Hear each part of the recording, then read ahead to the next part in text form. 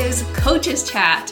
I'm your host, Betsy Foster, personal trainer for over 12 years. I started on a completely different career path and headed into personal training with just a piece of paper that said I could do it. I learned along the way, building a successful personal training career in commercial gyms, privately and remotely. And now I'm here to help you, whether you're a new grad, a career changer, or somebody who's already a pro just looking to get better. I'm sharing what I know, the stuff the textbooks didn't teach you, and bringing on other colleagues to share their experiences. And I'm doing it with compassion, big smiles, and a lot less bravado than you've come to know in the fitness industry. I'm happy you're here. Let's get going. Hello. Welcome back to another episode of Coaches Chat. This weekend, it's Super Bowl Sunday. Listen, I love football, and so I decided, okay, I'm going to make this episode about football. And I could be really honest with you that I'm irrational about football, that it's like the NFL specifically. I have a team. If you don't know, it's the Baltimore Ravens, and I love it. I live for the season. I'm over dramatic about it. I am too emotionally swayed by the outcome of something that I have absolutely nothing directly to do with, but that is who I am. And it is really why I became a personal trainer. I tell this story a lot. The reason I wanted to, I was doing dance and theater my whole growing up time. I was going to go to college for theater, foregone at age 6. But right before I went to college, I was like, maybe I'm going in the wrong direction. I feel like I really want to be an athletic trainer.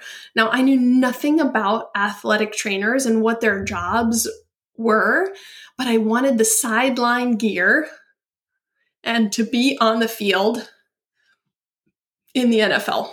That's what I wanted. And so I took a second and didn't go that direction. Went and got my undergrad. Was always a lover of working out, ended up going into personal training, got my graduate degree in exercise science. And that is how I got to where I am. And I would not say that I wish I was training athletes, professional athletes. I would not say that I wish I was an athletic trainer, which is a very different job. And I would not say that I wish I worked in the NFL. I mean, maybe just a smidge here and there. But I'm so glad that that sort of interest led me to what I actually do and what I really love doing. So when I'm thinking about the episodes for the week before the Super Bowl, I was like, everything goes into Super Bowl mode the week before the Super Bowl. So let's do it too. And I can do this and talk about this today because I am not stressed about the outcome of the game because my team is not in it. So that helps me. I will be able to enjoy it potentially as just a fan of football rather than be way, way stressed. And I don't none of these teams aren't necessarily my deepest rivals. So it'll be fine.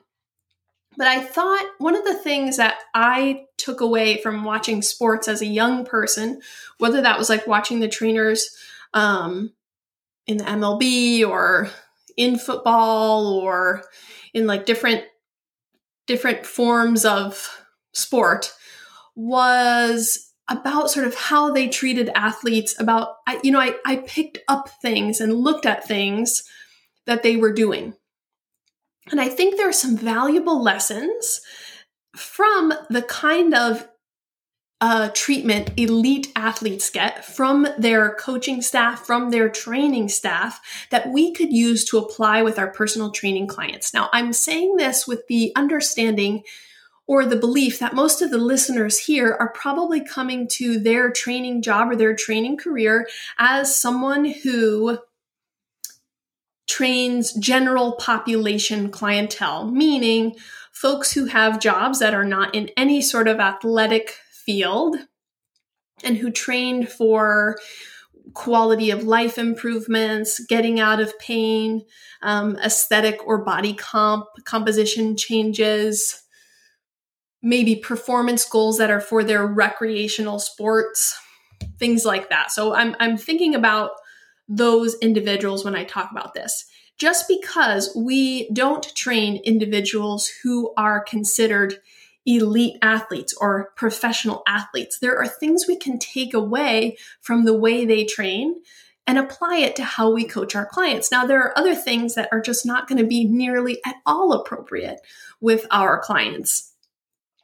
But there are some things that we can take away, and I thought we'd talk about that because you might be able to observe some of those things as you watch the game, or you watch like the hours of coverage before the game where they talk about like Patrick Mahomes' breakfast strategy and things. But I think there's something we can take away from that. So let's first talk about identifying as an athlete. Many of my clients in particular would not identify as an athlete per se. Maybe they didn't even participate in athletics as a younger person or in high school or college or anything like that. But a lot of them, I think now, would consider themselves or identify themselves as a quote unquote fitness athlete. And maybe athlete is not the right word. But like I spoke about in my last episode about motivation, we're trying to get to that state where someone's identity is wrapped up in these behaviors. And that means those behaviors are easier to do it because people like this, people like me, do this thing. When we start to get into this identity of someone who works out or someone who trains, and I think training is the optimal word there. When someone understands that they train versus just doing sporadic workouts, they think about the whole picture, the whole encompassing picture. And a lot of times people who are spending money on personal training, and this isn't necessarily the rule, understand that a lot of the things that they want to accomplish, they sort of take on more of these sort of health promoting behaviors because they see the full picture and they want to take advantage of the amount of money they're spending on this personal training service. So with a lot of my clients, what I'm trying to approach their training as, I want to give them the feel of working with a professional. I'm treating them as their professional training individual. I'm thinking about their program in that way. I'm offering advice about other aspects of their lives in that way, in terms of nutrition and sleep and things like that. And we'll talk about it. But I'm also not pretending that they don't have lots of other things that are more the priority. And I would say that the biggest difference that we're talking about in terms of training or working with someone who is a professional athlete versus a general fitness client is that their priorities don't have to be these workouts, don't have to be their nutrition, don't have to be their sleep. They have other things that are leading or driving their lives. And so we can't pretend that they don't. And when we do, we start to disconnect. And I think that that kind of creates a barrier in terms of being able to effectively coach them, because what we want to do is find things that complement their lives. But we also want to treat them as though they respect this with a high priority. And that's one of the things that I think we can do very much like professional athletes, or we can take a cue from people who train professional athletes. We also can take a cue just in terms of, again, like that identity. When we start to help someone see themselves as a person who can accomplish these things, who does prioritize these things, who can fit it in, who can find ways to see the benefits of all of the little actions, connecting them together, they tend to be more up for doing it all. They can stick with it. They can create a sustainable habit. So it's something to think about. There's a camp of trainers who really think about like treating your client like an athlete. And then I would say there's a camp of trainers who are like, that's actually more detrimental. And I think it's about thinking about that individual client and seeing what they need. Now, regardless of whether a person thinks they are training like a professional athlete or not, there are 3 big takeaways I think you can take from this elite level of performance that you can use with any client across the board. So number 1, and this might be to anyone who isn't all that familiar with the concept, might be like the most surprising, but then when you hear it back, it may seem really intuitive. And that is the importance of, number 1, minimal effective dose.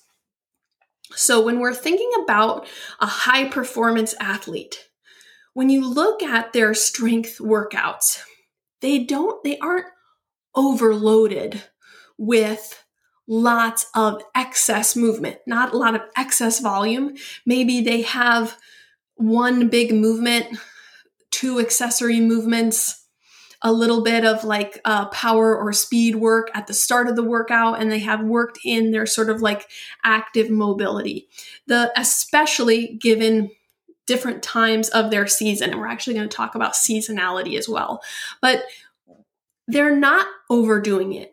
In the same way, the best coaches are finding practice strategies that have their athletes work really hard, but not destroy their bodies in practice so they can't perform. They're not doing things over and over and over and over again.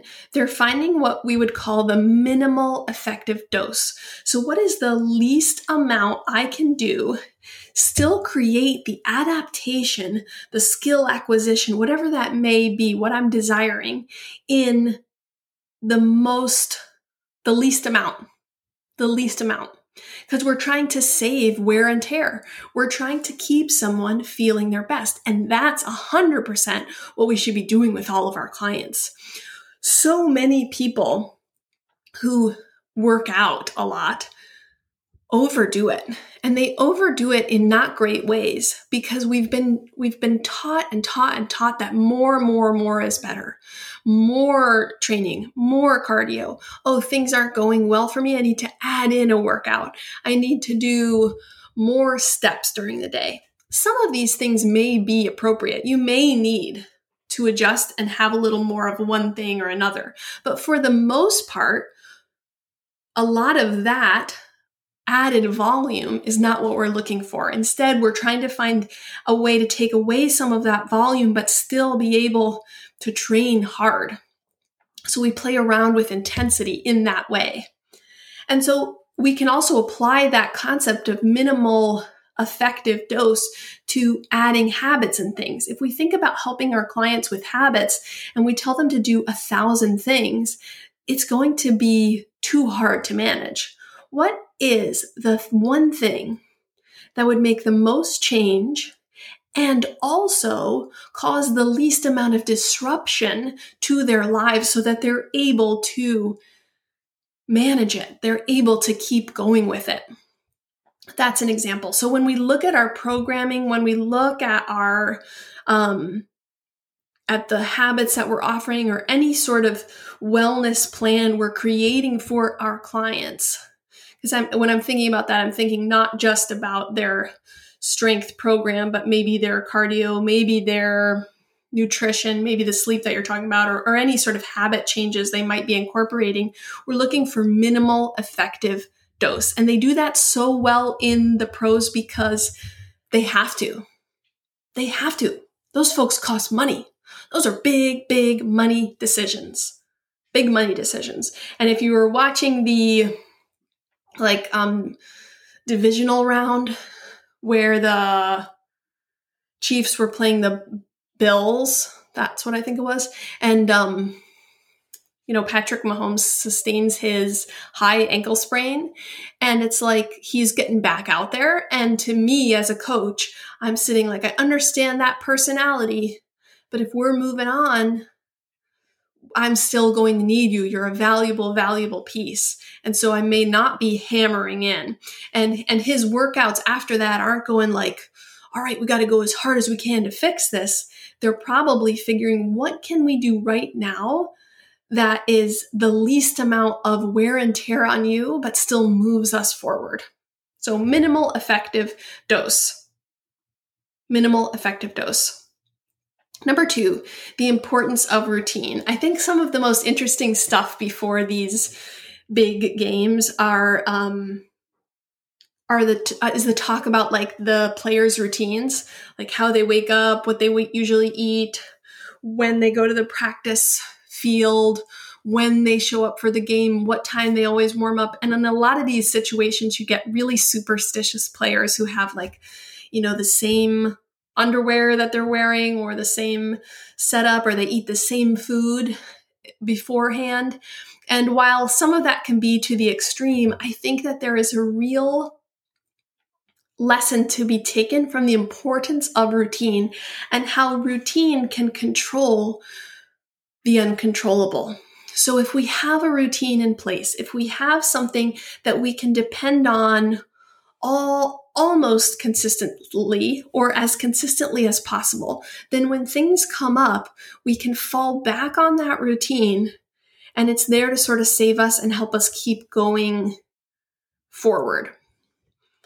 Sometimes the routine is going to get shaken up and there's nothing you can do about it. I'm sure that there's some player in the history of athletics who had the great, underwear, and then they sent them to the dry cleaners and they didn't get them back. And, they had to go out and play that game no matter what.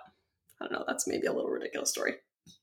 But I do think there's something to be looked at in terms of when we set ourselves up for success, when we have consistency around when we go to sleep, if we have consistency around when we go to the gym, if we have consistency around how we prioritize movement on the weekends, we're more likely, because it's just our routine. It's just our routine. So instead of working with your clients on extremes, can you work on creating some kind of routine? And sometimes for some people, like let's think about shift workers, that routine is not going to be as easy, or it's going to be something that is going to be so essential, and it's also going to be different than everybody else's, or it's going to have maybe more interruptions. But routine takes away some of that stress of the unknown. Kids really thrive in routine. If you think about these athletes, they're probably really thriving in routine. They probably came to Arizona for this game days and days ahead of time so that they can start to get this routine before they have to play their game. And they do this in all sort of like areas of professional sports, of amateur sports, things like that. So thinking about how you can help your client create a routine that works for them and gives them the opportunity to have something to fall back on. And then number 3 takeaway from this big game, is the end of season energy that they're putting out. And they can only have end of season energy because there are seasons, meaning we have got to periodize people's programs like they have a preseason, an off season, an in season, a playoffs, and right. It's not going to perfectly match an NFL season, which is designed in a way that is consistent every single year. And so they're able to build around that season schedule. If you think about baseball, or you think about hockey, or you think about basketball, longer season sports, it's a little harder. There's so much more time that's in season. So that off season, preseason energy is going to be different. But if you think about it, the reason why these athletes are going to be able to go all out in this game is because they know there's no game after this. This is it. There is no game after this. After this, they get to go to a beach somewhere and relax. After this, they don't have to think about football for at least a few weeks before they start thinking about if they still have a job next year or whatever. They have some time. They have some downtime in their future. We oftentimes with general fitness clients or quote unquote, regular people, train them the exact same way all year round. And maybe every 12 weeks we give them a deload.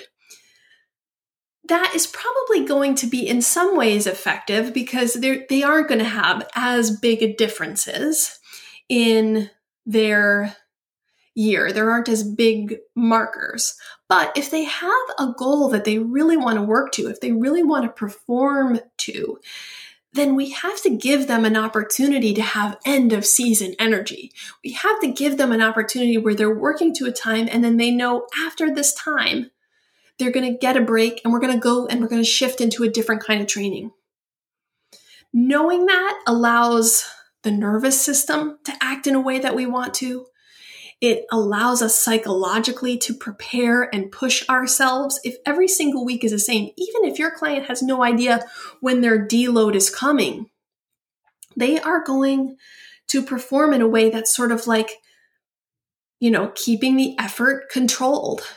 And we do want to control things, but we also want to have moments where we can absolutely push. We can't push to 110%, 100% of the time.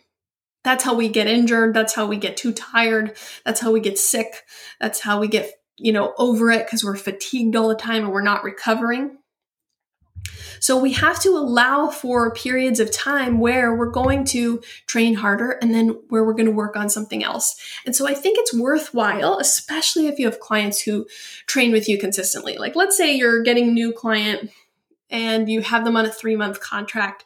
Maybe you're talking about their 3 months as their whole in season, whatever that may be. If you have been, and this is for many trainers, this is the case. If you've been training the same person for 3 years and they have no intention of stopping anytime soon, I think about this because I walk up to the gym I used to work at and some of those same clients are in there and they've been in there for 5 years before I got there. So now they're at 12 years they've been training. You have the opportunity with that person who's been around that long, when they go on vacation or what's important to them or when they're going to take breaks. And then when you can build up to their goals, when you can make their training more difficult, when you should ease off. And that can be exciting. And I think you'll find that you have a more genuine interest in programming when there's some variation in it. Then you allow them to have that end of season energy. They can perform, they can hit PRs because they know they're getting a break soon.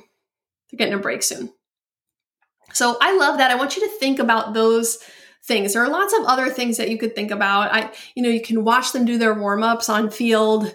You can take a look at what they're doing while they're resting on the sidelines. There's a lot about, looking at sort of how people dial in from a psychological standpoint and from the psychology of sport and things like that, and focus and all of that. But I think these 3 are big ones that can apply to all of our clients. So let me remind you of those 3, and then I'll say goodbye and allow you to get to your weekend. Or even if you're listening to this after, you can be thinking about how it might have impacted things. These aren't really exactly how to watch, but there's something to think about. Number 1, minimal effective dose. What is the least I can do for the most effective result? It's not always about more. It's actually, how can we pare it down to its simplest form where the cost is the least and the benefit is the greatest? Number 2, the importance of routine. Routine creates consistency and allows our consistency to thrive even when elements out of our control start to come in. We're better prepared. We have a routine. We have a way of doing things. And it also helps with that identifying aspect. And then number 3, end of season energy. The only way we have end of season high performance energy is if we have seasonality in our programming. So we're talking about different times where we're doing different things. Do they have to be exactly like an athlete's off season, preseason, in season, post season? Not necessarily. You can design what's best for your client. But when we have different points of time, we allow for the kind of periodization that's going to help us perform at a high level, stay safe, and recover well. Okay? All right. If you like football and you like this or you're watching, if you end up listening to this before the Super Bowl and then you want to send me a DM while you're watching, let me know. I'm always interested in talking about interests that are outside of training.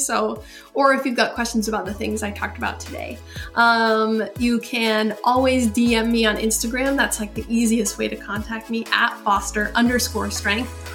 Or you can email me, Betsy, at fosterstrong.com, bfosterstrong.com. All right, go do amazing things. And until next time, bye.